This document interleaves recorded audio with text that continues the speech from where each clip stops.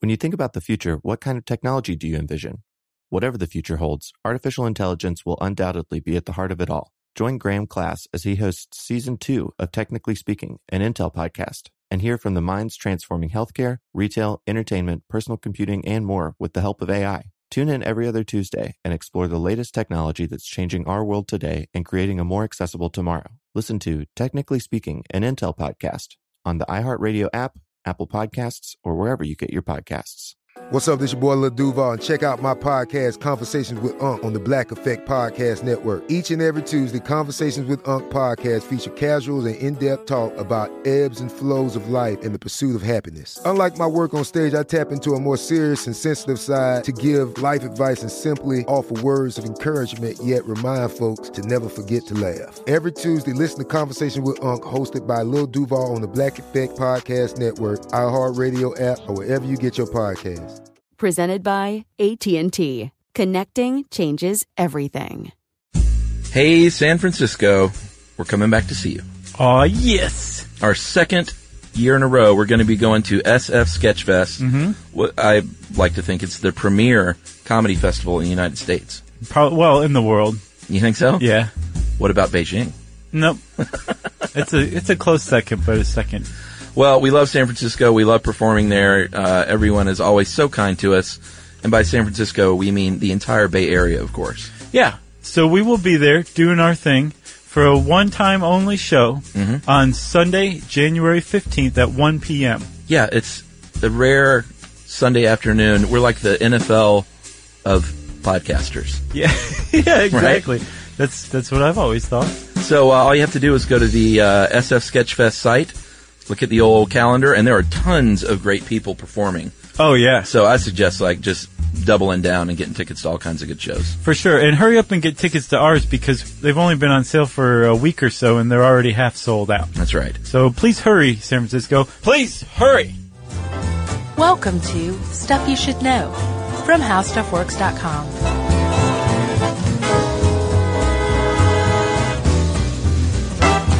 Hey, and welcome to the podcast. I'm Josh Clark, and there's Charles W. Chuck Bryant, and there's Jerry over there. So this is Stuff You Should Know. The computer addiction episode. Yeah. So computer addiction, as it turns out, is many things. Mm-hmm. And I'm going to include smartphone addiction in this as computer addiction. Yeah, for sure. Because this was written before there were computers in people's pockets. Mm-hmm. But it is porn addiction.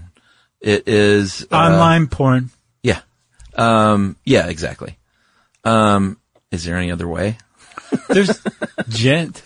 Well, that's like when, remember when poor Fred Willard went to, like a porno theater and was caught or something not too long ago. Yeah. And like everybody felt so bad because everyone loves Fred Willard. And it wasn't like some big scandal. Everyone was just like, oh, poor Fred. Somebody needs to like explain to him how this is done these days. Like you don't need to leave your house. How are there even porno theaters left? I don't know. Is it like a kitschy retro vintage kind of thing? Maybe. I would go to one of those. Okay. Just as, you know. Just to go look around and be like, hey, nice to meet you. I just wanted to shake your hand. How are you doing, everybody? We won't be shaking hands, but I think it would be interesting. Like, you know, this is what it was like in the 1970s. Sure. You know? On Times Square. All right, I'm going to find me a porno theater. I'm totally going. You know, Georgia Theater used to be one. That's how it started out. Really? Mm-hmm. In Athens? Yep. Wow. I don't think I knew that. And then God burned it down a few years back because of that. And Dave Matthews built it back up. I remember when he used to play there, like, it seemed like every 3 months. Sure. When, like, I was in school there, before he was a big deal. Right. I was like, who are these guys? Why is their name always up on that marquee? They said, you'll understand someday. I still don't. When is that day coming? Well, now it's not going to if it hasn't yet. So it is porn addiction. It is, maybe gambling addiction. Video game addiction? Gaming addiction for sure. Mm-hmm. Social media addiction. YouTube addiction. Yeah, and there's a lot of things wrapped up under this big banner of computer addiction. Right. And everything you just mentioned is what's called collectively computer-mediated communication. Right. Right? Or there's another subgroup called internet addiction disorder. And we should point out right here that none of this, there's some controversy with some of this, and none of it is officially listed yet still, as far as I can tell. No, there was a push to get computer addiction of some form or another, or at least internet addiction disorder, put into the DSM-5, which they put together a couple years back. 2013, I think. The American Psychological Association. But they said no. We should do a show just on that, because The DSM-5? Yeah, well, no, the DSM period, because I was looking at the year, because I was curious when the next one was due, and then I looked at them throughout time, and I don't think there is, unless I'm wrong, it didn't look like there was any, like, set, like, every 10 years we're going to put one out. No, I don't know what schedule it's on. Maybe when enough of the stuff turns out to be bunk. Yeah, they're like, oh, we should probably rewrite this thing. Yeah, maybe so. Like, yeah, homosexuality isn't comparable to insanity any longer. We should probably rewrite the handbook. Right. You know? And I wonder if they make addendums, or if it's just like, nope, it's locked until the next one. Until the next one comes out, you're insane because you're gay. Yeah. But then the next day it comes out, it's like, oh, you're cured. Anyway, so they tried to get something like that in the DSM-5 and it did not, correct?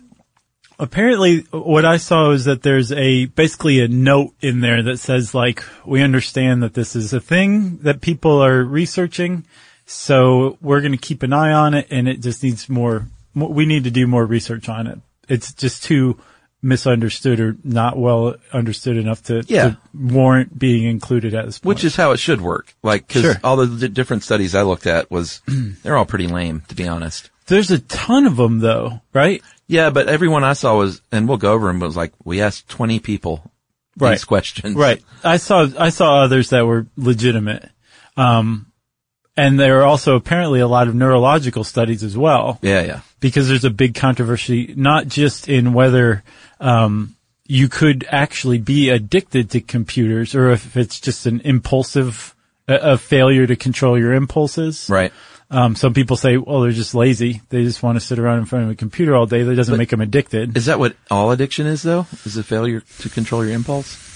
No. I guess we did our addiction show. I should go back and re-listen. You could, and I think some people make the case that behavioral addictions, which are non-substance addictions, are failures to control your impulse, right?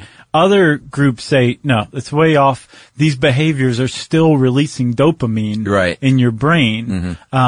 In which case that it's following the same mechanism of addiction that heroin or cocaine creates. It's just a behavior. So there's still kind of like a little bit of butting heads over that even. Which of course then that means that something as amorphous as internet addiction disorder couldn't possibly be agreed upon at this point. Right. And you can tell this article is dated too because it talks about instant messaging. So every time it said that, I just crossed it out and put texting. Nice. It's kind of the new IM. So one other thing that got me too is I went and looked at this citation. It was written in 2007. And what's scary though is a lot of the stuff he's describing is taken as like totally normal and among the general population in the West now. Yeah. You know? It is. Yeah. It is pretty interesting. All right. Well, obviously, if we're talking about the smartphones and computers, laptops, desktops, whatever your device, we are talking about basically if you look down the list of what happens if you are, quote, computer addicted, end quote, it's basically the same as any alcohol or drug addiction. Do you stay on the computer for much longer than intended or not notice the passage of time? You could say that with drugs. Do you make conscious efforts to cut back on computer time and repeatedly fail? That's a big one. Big one. Do you think about your computer a lot when you're not using it or constantly look forward to the next opportunity to use it? Drugs and alcohol. That is why I don't play video games. Back in, really? Yeah. In like 97, 98, whenever the Clone Wars, wasn't that episode 1? Who knows? Okay. Well, whatever episode, the one with Jar Jar Binks. Okay. Probably the greatest Star Wars character ever created. that video game that came out in association with it, I found myself like thinking about how to play it better when I wasn't playing it. Oh. And I was what was this on? The computer? PlayStation, I think. Okay. And, I was like, this is no way to live. I'm not doing this anymore. So I stopped playing games altogether. Well, they definitely, like, I think anyone who ever played a lot of Tetris had Tetris dreams or would look at the world in some ways as a Tetris grid. Yeah. Some games really have a knack for getting into your crawl that way. Like, I've been playing a lot of, I can't even think of the name of it now. Fallout 4. Mm-hmm. They're very immersive, Dude, especially now. I mean, like that Star Wars game was cruddy. Yeah. Like that wasn't the first and only game I'd ever played. I'd played plenty of other games, and Sure. I could tell you that was not a good game. Yeah. But I think that made it even more, it strengthened my resolve even more that like if I was sitting there thinking about how to play this cruddy game better, Yeah. I should probably just stop playing games altogether. Yeah. So you haven't played any games since? No. Yeah. I don't play a lot. I think I've mentioned this before. I'll usually get, every couple of years, I'll get one game that's the best reviewed game, and I will play that obsessively for a little while, then quit. So I'm sure you have like tracked the progress of games these days. And now that we're starting to move into virtual reality, it's like, Yeah. we're going to be totally lost as Yeah. a species. All right. So continuing on how it mirrors drug addiction, hiding the extent of your computer use from family and friends. Yeah, that's a big one too. Totally. Use a computer as an escape when feeling depressed or stressed. That one to me is kind of like, okay, I don't see that as a sign of addiction, but this is a Grabster article, so I'll take it as gospel fact. Oh, was this Grabster too? Yeah. All right. Missing events or failing at non-computer tasks because you're on the computer. Poor job performance, family activities. You miss that family reunion because you're playing Jar Jar Binks. Jar Jar Binks' Candy Crush Bonanza Rodeo. And then it could lead to things like marital problems, negative consequences, getting in trouble at work. Same can be said of alcohol and drugs for almost all these. Bryant! And then sadly, there have been cases where computer addicted or gaming addicted people have either died or had their children neglected such that they either had health problems or died. And if you look it up, just look up gaming death or game binge death. And, there are all kinds of stories. It seems like Taiwan is one of the worst. Taiwan had two people die within 2 weeks of each other from gaming binges in 2015. Yeah, well, they had 3 total, and I think all 3 were in internet cafes even. Yeah. So not even, at home where they can't be, disturbed. Right. Like, this is out in public. Yeah, and apparently one guy was laying there for 10 hours before they realized. That's so depressing. And I couldn't believe this. One other, note that I saw in this article was that when the police and the paramedics came in to retrieve this dead body from the internet cafe, the other people playing didn't even stop. Like they just were basically didn't even pay attention to the fact that a dead body was being removed from the internet cafe. Wow. So there's a book called Death by Video Game, and it's actually not new. This happened in the 1980s even. Ever since there have been games, people have played them till they died. And I was just curious about Taiwan, and the author basically says Taiwan in particular, they have these internet cafes, which is a cheap way to get online and stay online. Your thrills. Yeah, so they've got these cafes. There's a lot of smoking going on in there, a lot of caffeine drinking. The humidity in the country is really tough, and basically says all of this adds up to, and of course you're not eating well, right. You're not exercising at all, right. And all of this adds up to really increased likelihoods of things like blood clots, and because you think like, how do you literally die from like a 19-hour binge of a video game? Mm-hmm. It's all the other things that go into how you've treated your body, really, right? Neglect, essentially. Yeah. I mean, a blood clot makes sense to me. I saw exhaustion. I'm like, what is this, the 1890s? You don't die of exhaustion from sitting around. Maybe you die of the vapors, Blood clot I get. That makes sense. And it does too, because your legs are sitting there immobilized. So of course you could get a blood clot. Pulmonary thrombosis, right? Yeah. Or pulmonary thrombosis. Not good. Not good at all. Because it travels to your heart or your brain, and all of a sudden, your World of Warcraft character is just standing there not doing anything because you're dead. Yeah. I see what you're saying, though, about this article being written a while ago and then comparing it to today, because it says even when people do interact with friends, they may become irritable because they're away from their computer. Mm-hmm. And now people aren't away from their computer ever because of the smartphone. And it's just morphed into this thing where it's just accepted that it's okay to be having a conversation with someone while they're looking at something else. Right. And I mean, the idea that you're sitting there physically with somebody and they're hanging out online with other people. Yeah. And that's who they're actually hanging out with, even though they're physically with you in the room. Yeah, it's weird. But that's become that's accepted. Yeah. Behavior now. Yeah. Even though it's not hard to step back 1 degree and say, this is odd. Yeah, and I wonder what the long term, like, we're right in the infancy of this thing. We are. Like, what are things going to be like in 50 years? I don't know. I was in a bar the other night getting some takeout dinner for the family. Take out beer? No. Takeout food. Bar restaurant. And I go to this place all the time. I go sit out at the bar, order a drink, order the food, have my one drink, get the food to go. Nice. So I'm there for like 25 minutes. Okay. 30 minutes maybe. And I used to love going to sitting down in a bar and talking to strangers. Oh, yeah. Next to me. Yeah. Striking, like, a good bar conversation is like, it's the best. Sure.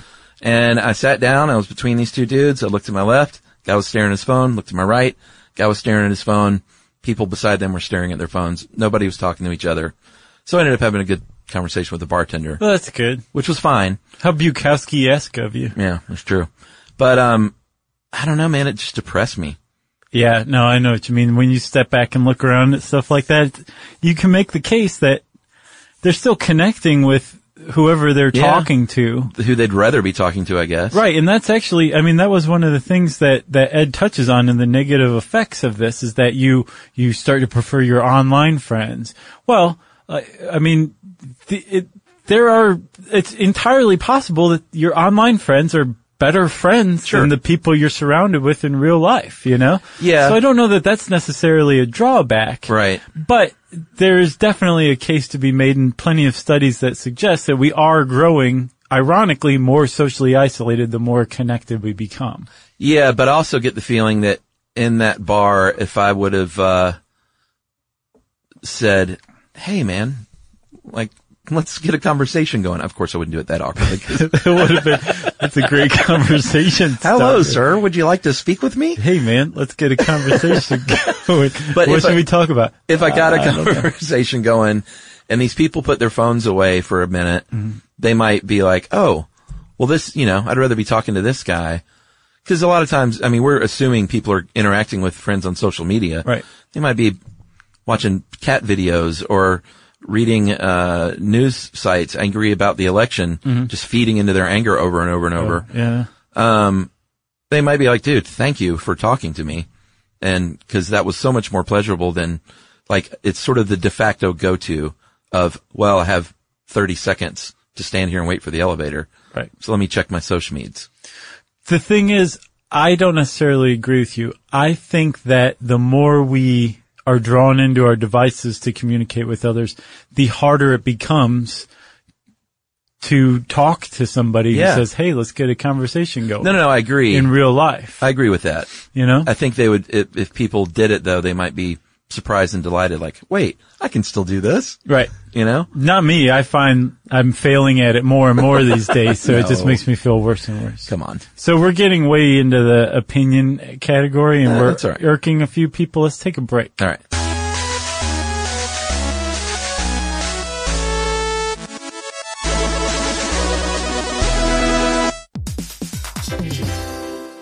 All right, game off. Let's pause here to talk more about Monopoly Go. Because in Monopoly Go, you can team up with your friends for timed tournaments where you work together to build up each other's boards. It's very nice. That's right. And the more you win together, the more awesome prizes you unlock. And there's so much to get. I'm talking about unique stickers that you can trade with friends to complete albums for big prizes, cool new playing pieces to travel the boards with, or hilarious emojis for taunting friends when you smash their buildings or heist their vaults. Plus, Monopoly Go feels new and exciting every day with constantly changing tournaments and challenges, like digging for treasure or a robot pachinko machine. And there's always new timed events that help you win big, like massive multipliers for everything you win or rent frenzies. That's right. There's always something fun to discover in Monopoly Go. So get off the bench and go download it now for free on Google Play or the App Store. Game on!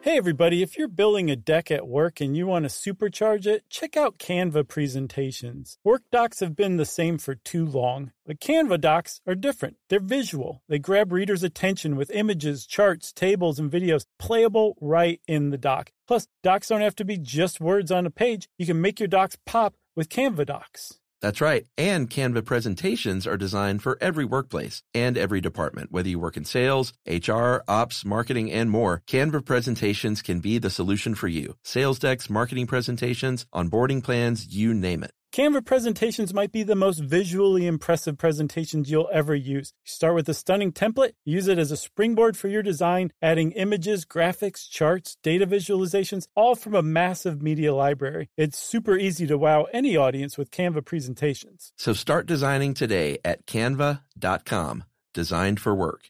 That's CANVA.com.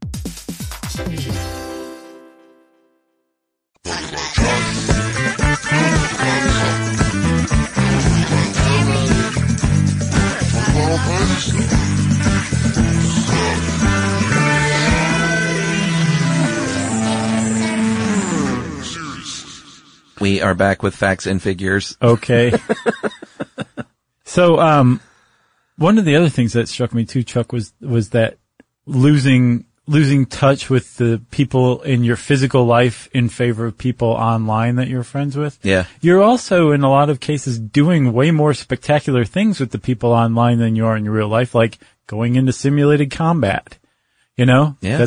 You do interesting stuff with the people you're online with, rather than, well, especially if you lead kind of a boring life. Yeah. Right. And that's all subjective, of course. But, I don't know. If your life is really boring, everybody can tell. I saw this ESPN Outside the Lines episode on, this wrestler at University of Michigan. Go Wolverines. His name was Marshall Carpenter, and I think he was a twin, if I'm not mistaken. But he would spend 8 to 14 hours a day gaming on his, computer and was done. Like he washed out of wrestling, quit Michigan, and went to rehab, and had a guy come into his house every day. Wow. To rehab him out of it. And there was a football player too named Quinn Pitcock, that quit the NFL. He played one season for the Colts, because he was playing Call of Duty and only wanted to play Call of Duty.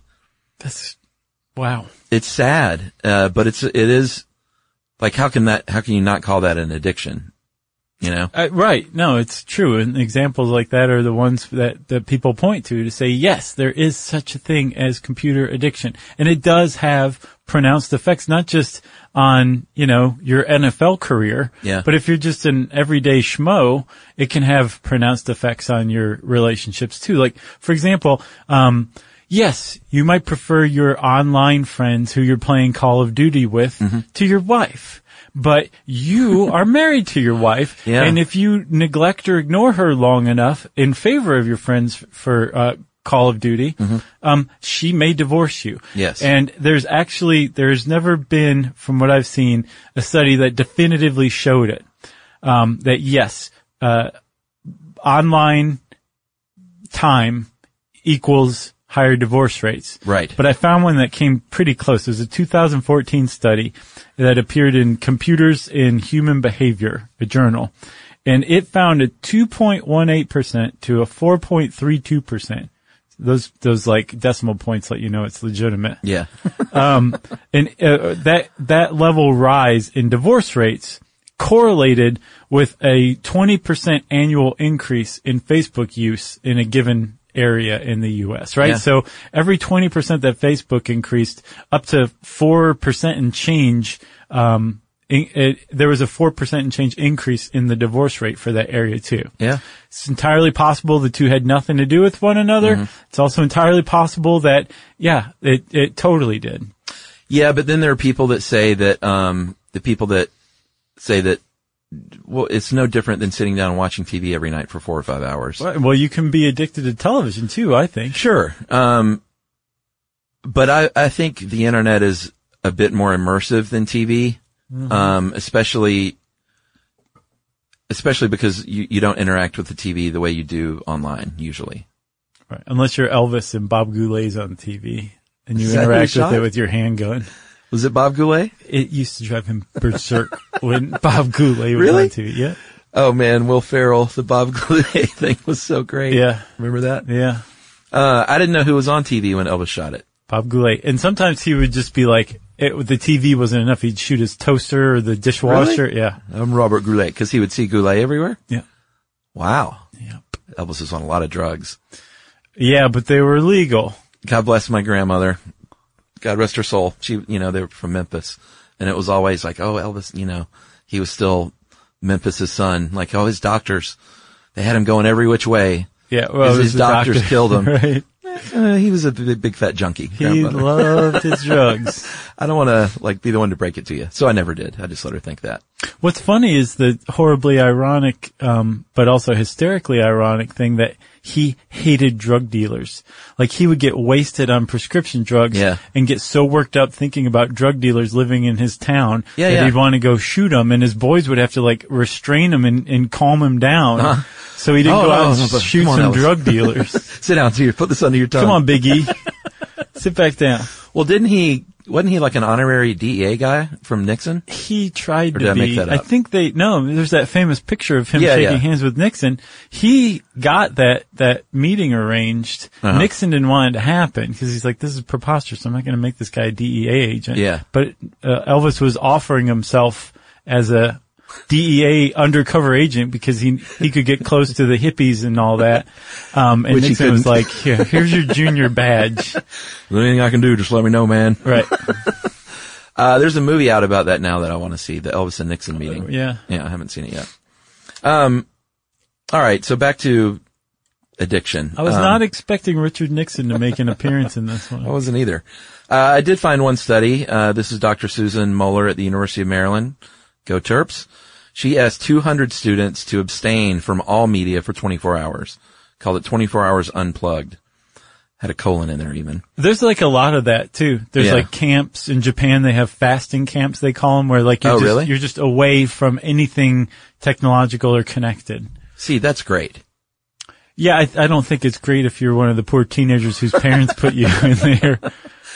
I bet at the end of the week, though, you get these great stories about how, I hated it going in, but, I made these new friends, and then there were probably some that are like, this was the worst experience of my life.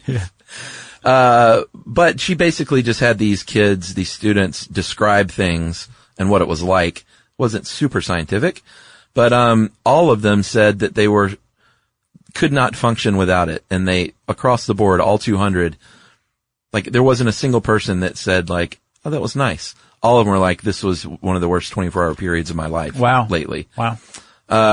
But then you also make the argument this is how we communicate these days. This is how we get our news. Right. This is how we communicate through work. You can't just take away everything like that and say, all right, now relearn everything you know over this 24-hour period. Or keep up in modern society.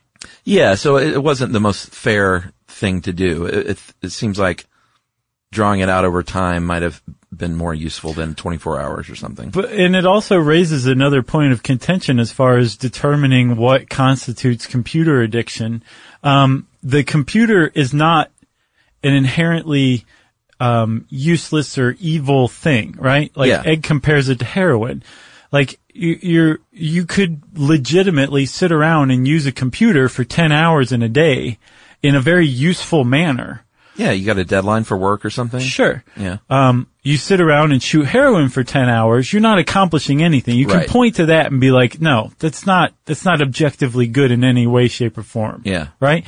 With a computer, you can be like, yeah, you could be sitting there playing Candy Crush for 10 hours straight, or you could be, researching new things or learning a new language or getting work done or whatever. Yeah. So it's not like you can point to, yes, if someone sits down at a computer for 10 straight hours, they're a computer addict. Right. It muddies the whole thing, the usefulness of the computer and the ubiquity and necessity of using a computer for long stretches muddies the whole definition of what constitutes computer addiction. Well, yeah, and while they have determined and actually shown in the brain scans that it actually lights up areas similar to drug addiction and reward centers, it doesn't render those brain centers useless like when you do the heroin. The heroin. Which is kind of, another way of saying what you were saying. When you ride the horse. Is that what they call it? I think that's what they call it in the 70s. I thought it was Chasing the Dragon, or is that something else? No, that's that too. Oh, okay. Yeah, there's this great MST3K episode, an early one with Joel, and they were like injecting a monkey with something. Uh-huh. And one of them, I don't remember who said it, they go, "Yes, sir, a little horse for a little monkey." All right, should we take another break? Yeah. All right, we'll come back and we'll talk specifically about social media addiction right after this.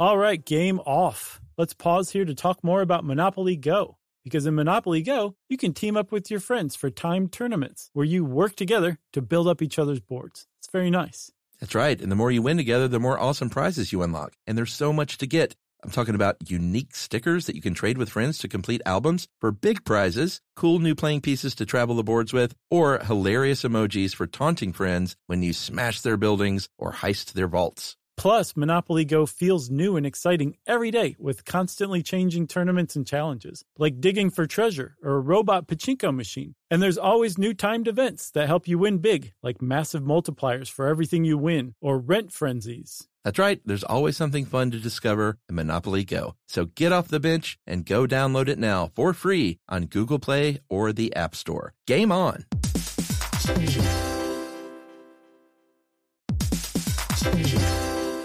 Hey everybody, if you're building a deck at work and you want to supercharge it, check out Canva presentations. Work docs have been the same for too long, but Canva docs are different. They're visual. They grab readers' attention with images, charts, tables, and videos playable right in the doc. Plus, docs don't have to be just words on a page. You can make your docs pop with Canva docs. That's right. And Canva presentations are designed for every workplace and every department. Whether you work in sales, HR, ops, marketing, and more, Canva presentations can be the solution for you. Sales decks, marketing presentations, onboarding plans, you name it. Canva presentations might be the most visually impressive presentations you'll ever use. You start with a stunning template, use it as a springboard for your design, adding images, graphics, charts, data visualizations, all from a massive media library. It's super easy to wow any audience with Canva presentations. So start designing today at canva.com. Designed for work.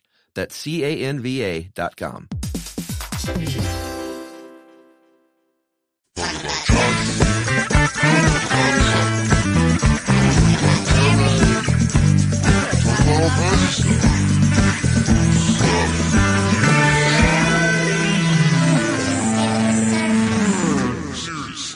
All right, social meds, as Hodgman calls it. Well, he ended up calling it SOMEDS by the end of it, remember? SOMEDS. Guy's clever. It is a brand new world with social media. And I think a lot of the online addiction now is centered around studying things like Facebook, Twitter, Instagram, Snapchat. Right. App addiction, I guess, is probably a better way to put it. Yeah, it's a good point. So they've been studying it for a little while. In 2012, some researchers from University of Bergen did a study where they looked at Facebook dependency, and they said that the very nature of the site is problematic in that they found that the parts of the brain associated with preservation of the social reputation are what's at play there. Oh, I believe that. And basically, and this stuff that you sent me, and I found other stuff too, the very way that those sites are structured are to get you addicted to them. Yeah. So there's this whole thing, there's basically, it's called behavioral design. There's a guy named BJ Fogg who's a experimental psychologist / computer scientist. And he runs what's called the Persuasive Technology Lab at Stanford. Yeah. And this guy's like a guru, a god out there, who basically has taken this concept that, yes, you can have a great idea. Yes, you can have a killer app. Yes, you can, have wonderful technology, but it doesn't amount to anything unless you get somebody to use it and to use it a lot. Right. To make a habit out of using it. And there's a push right now to make technology purposefully as addictive as possible, literally addictive. And we're at a point right now with the way that apps are designed where cigarettes were back in like the 70s when they started adding things like ammonia and sugar to increase the amount of effect that nicotine had on the brain. Right. To make them more addictive. That's the point we're at with the apps that are being created, and it's all based on how they're designed. Yeah, this one researcher called Nir Eyal, E-Y-A-L, great name. Yeah. Wrote a book called Hooked: How to Build Habit-Forming Products.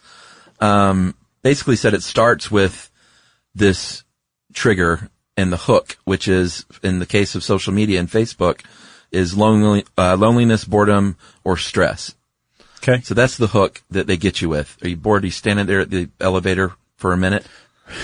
Hey. It's so sad, but it's Check true. out your Facebook feed. Are you standing in line at the grocery store? Don't talk to the nice lady next to you. Ignore that little kid making cute faces. She didn't want to talk to you anyway. So you're bored, and that's how they get you going. That's how they get you hooked to begin with, that initial little trigger. Okay. But then it goes from there. So I think boredom would constitute a motivation. Yeah. That would motivate you, right? Yes. The trigger is something like, if you open up Facebook and there's the news feed and there's like all these different stories, or your friends like something. Sure. And so you are, you're motivated by boredom to go seek out the news feed. The news feed itself are triggers that you click, and then all of a sudden you are immersed in your Facebook app. Yes. And Fogg's actually come up with this kind of shorthand formula for it. It's B = MAT. So behavior, the behavior that you're after, which is interacting with Facebook, is what Facebook wants you to do.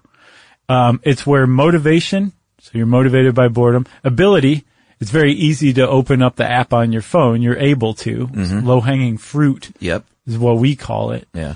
And a trigger all come together. So the trigger, say, is the news feed. The ability is just opening up the Facebook app. And then the motivation is boredom. Yeah. But there are plenty of other motivations. There's plenty of other abilities. There's plenty of other triggers. And what they found out is that the key seems to be ability. Where if you make it as easy as possible for a person to do something, they're likely to do it. And once they do it, you can start getting them to do it over and over. Yeah. So a behavior becomes a habit. Yeah.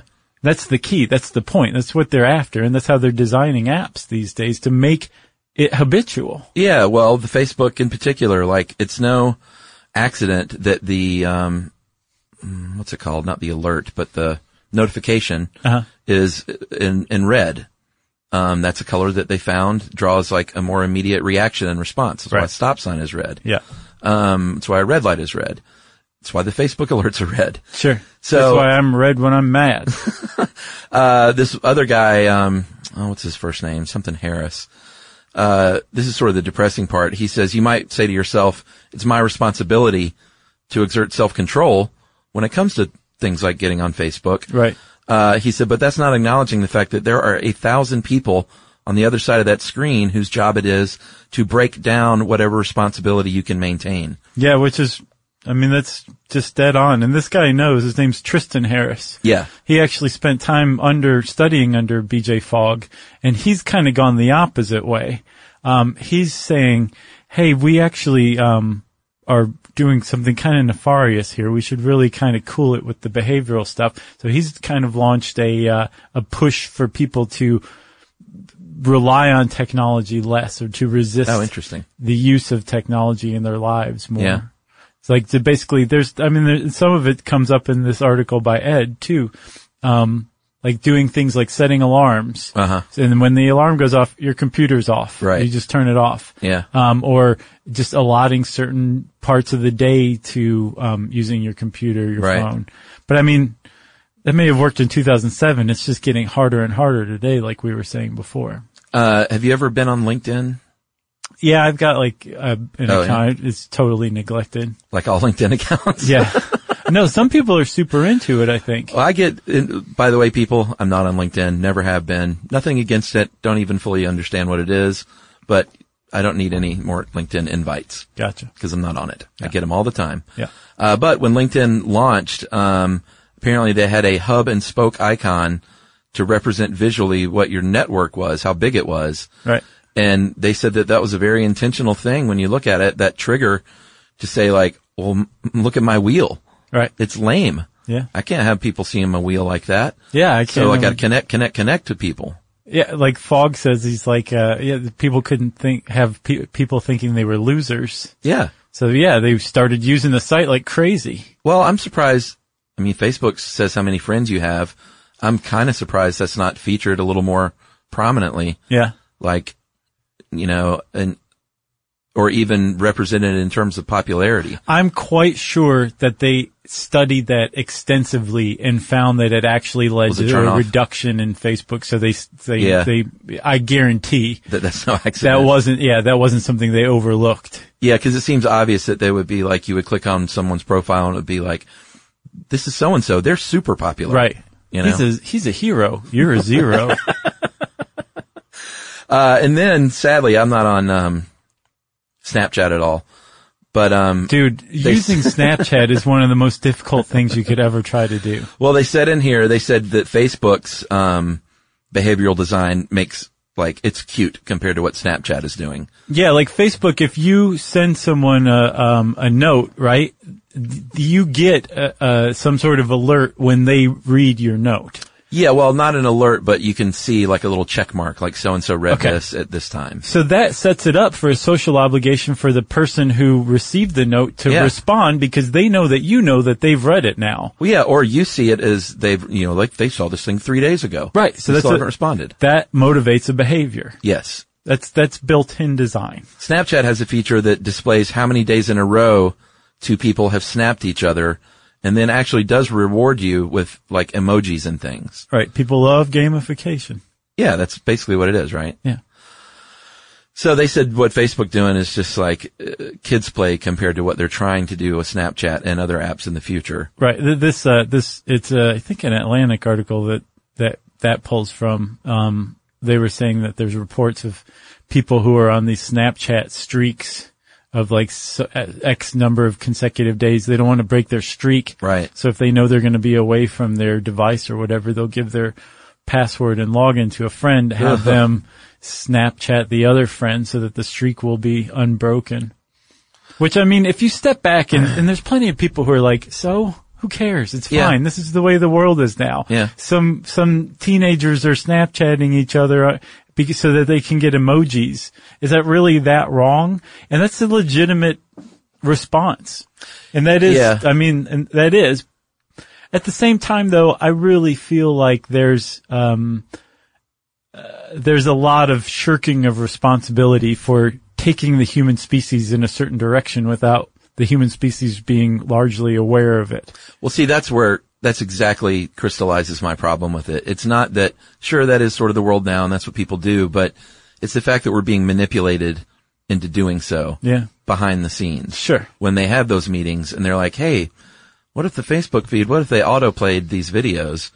So before you know it, you're watching a video that you didn't even want to watch, and then you're watching another one. Right. Like, so let's put in the autoplay feature. And Harris called it the bottomless bowl, that infinite stream that you get sucked into, because they found, there was a study where people eat 73% more soup out of a self-refilling bowl than a regular bowl without even realizing they've eaten more.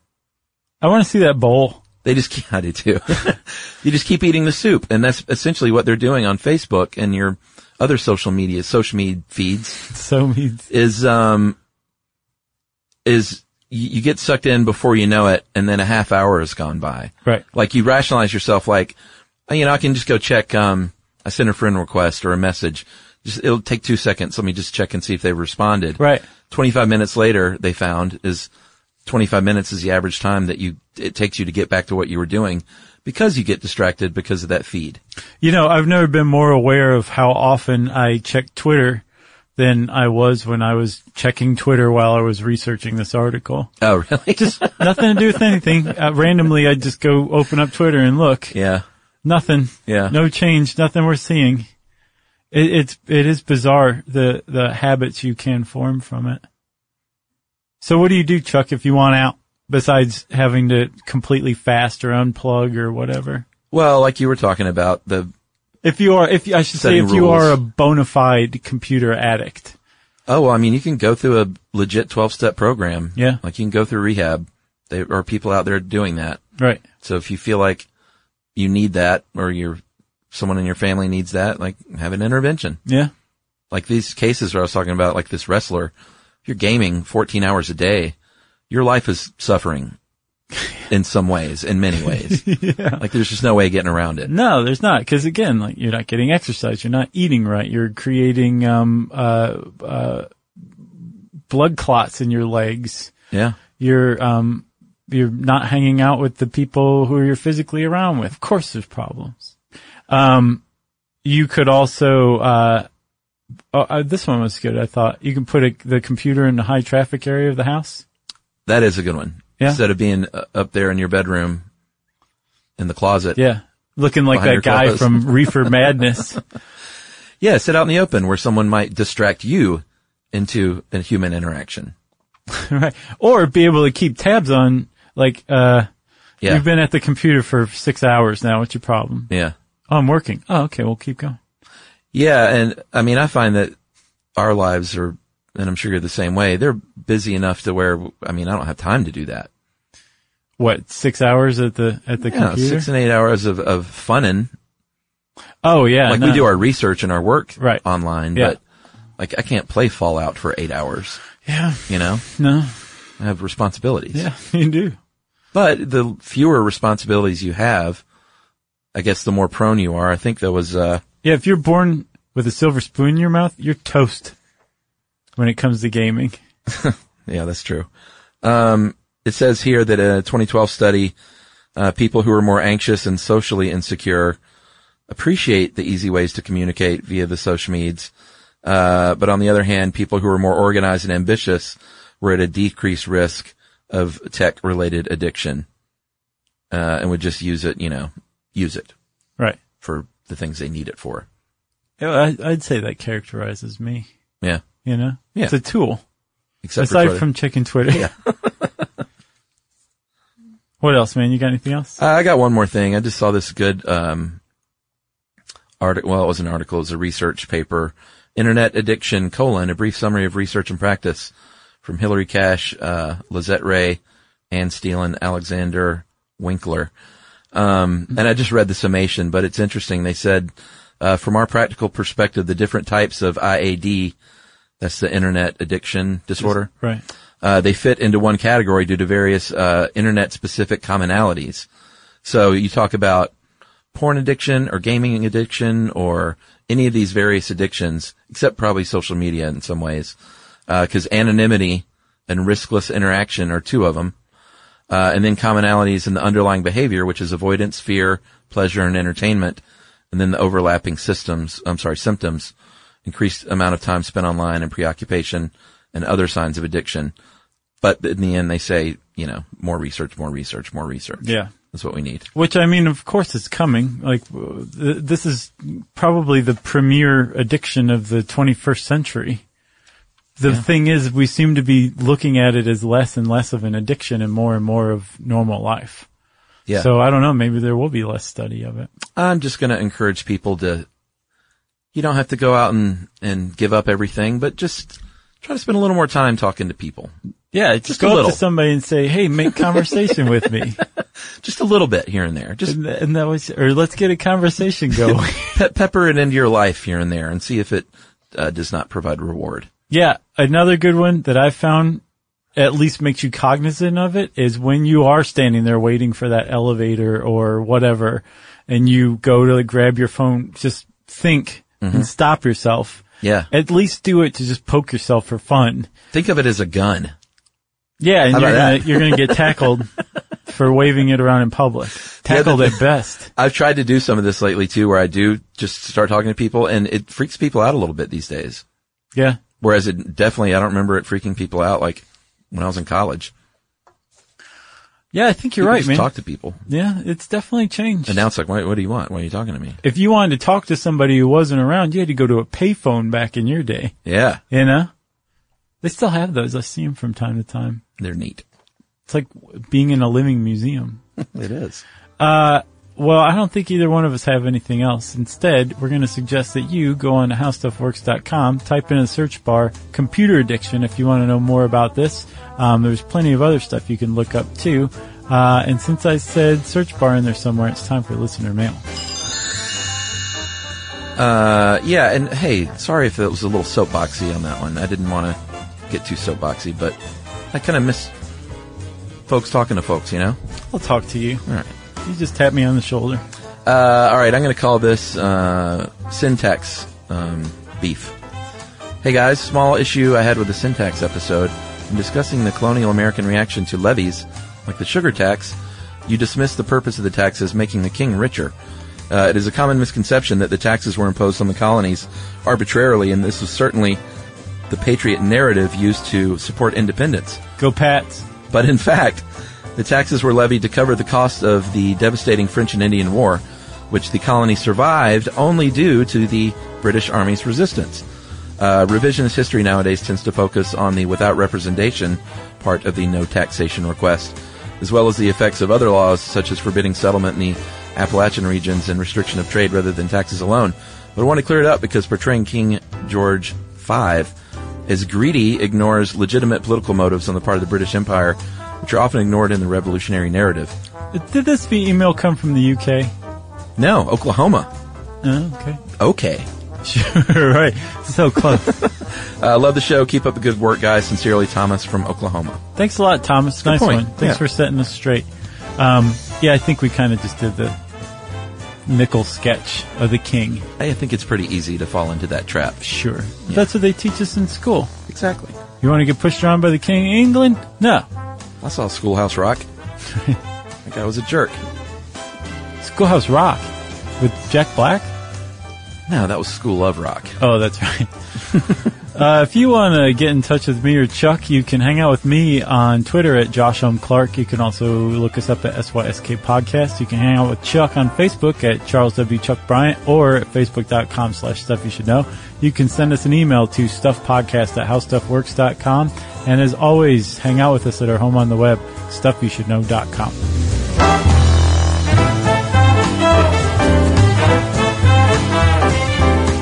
For more on this and thousands of other topics, visit HowStuffWorks.com.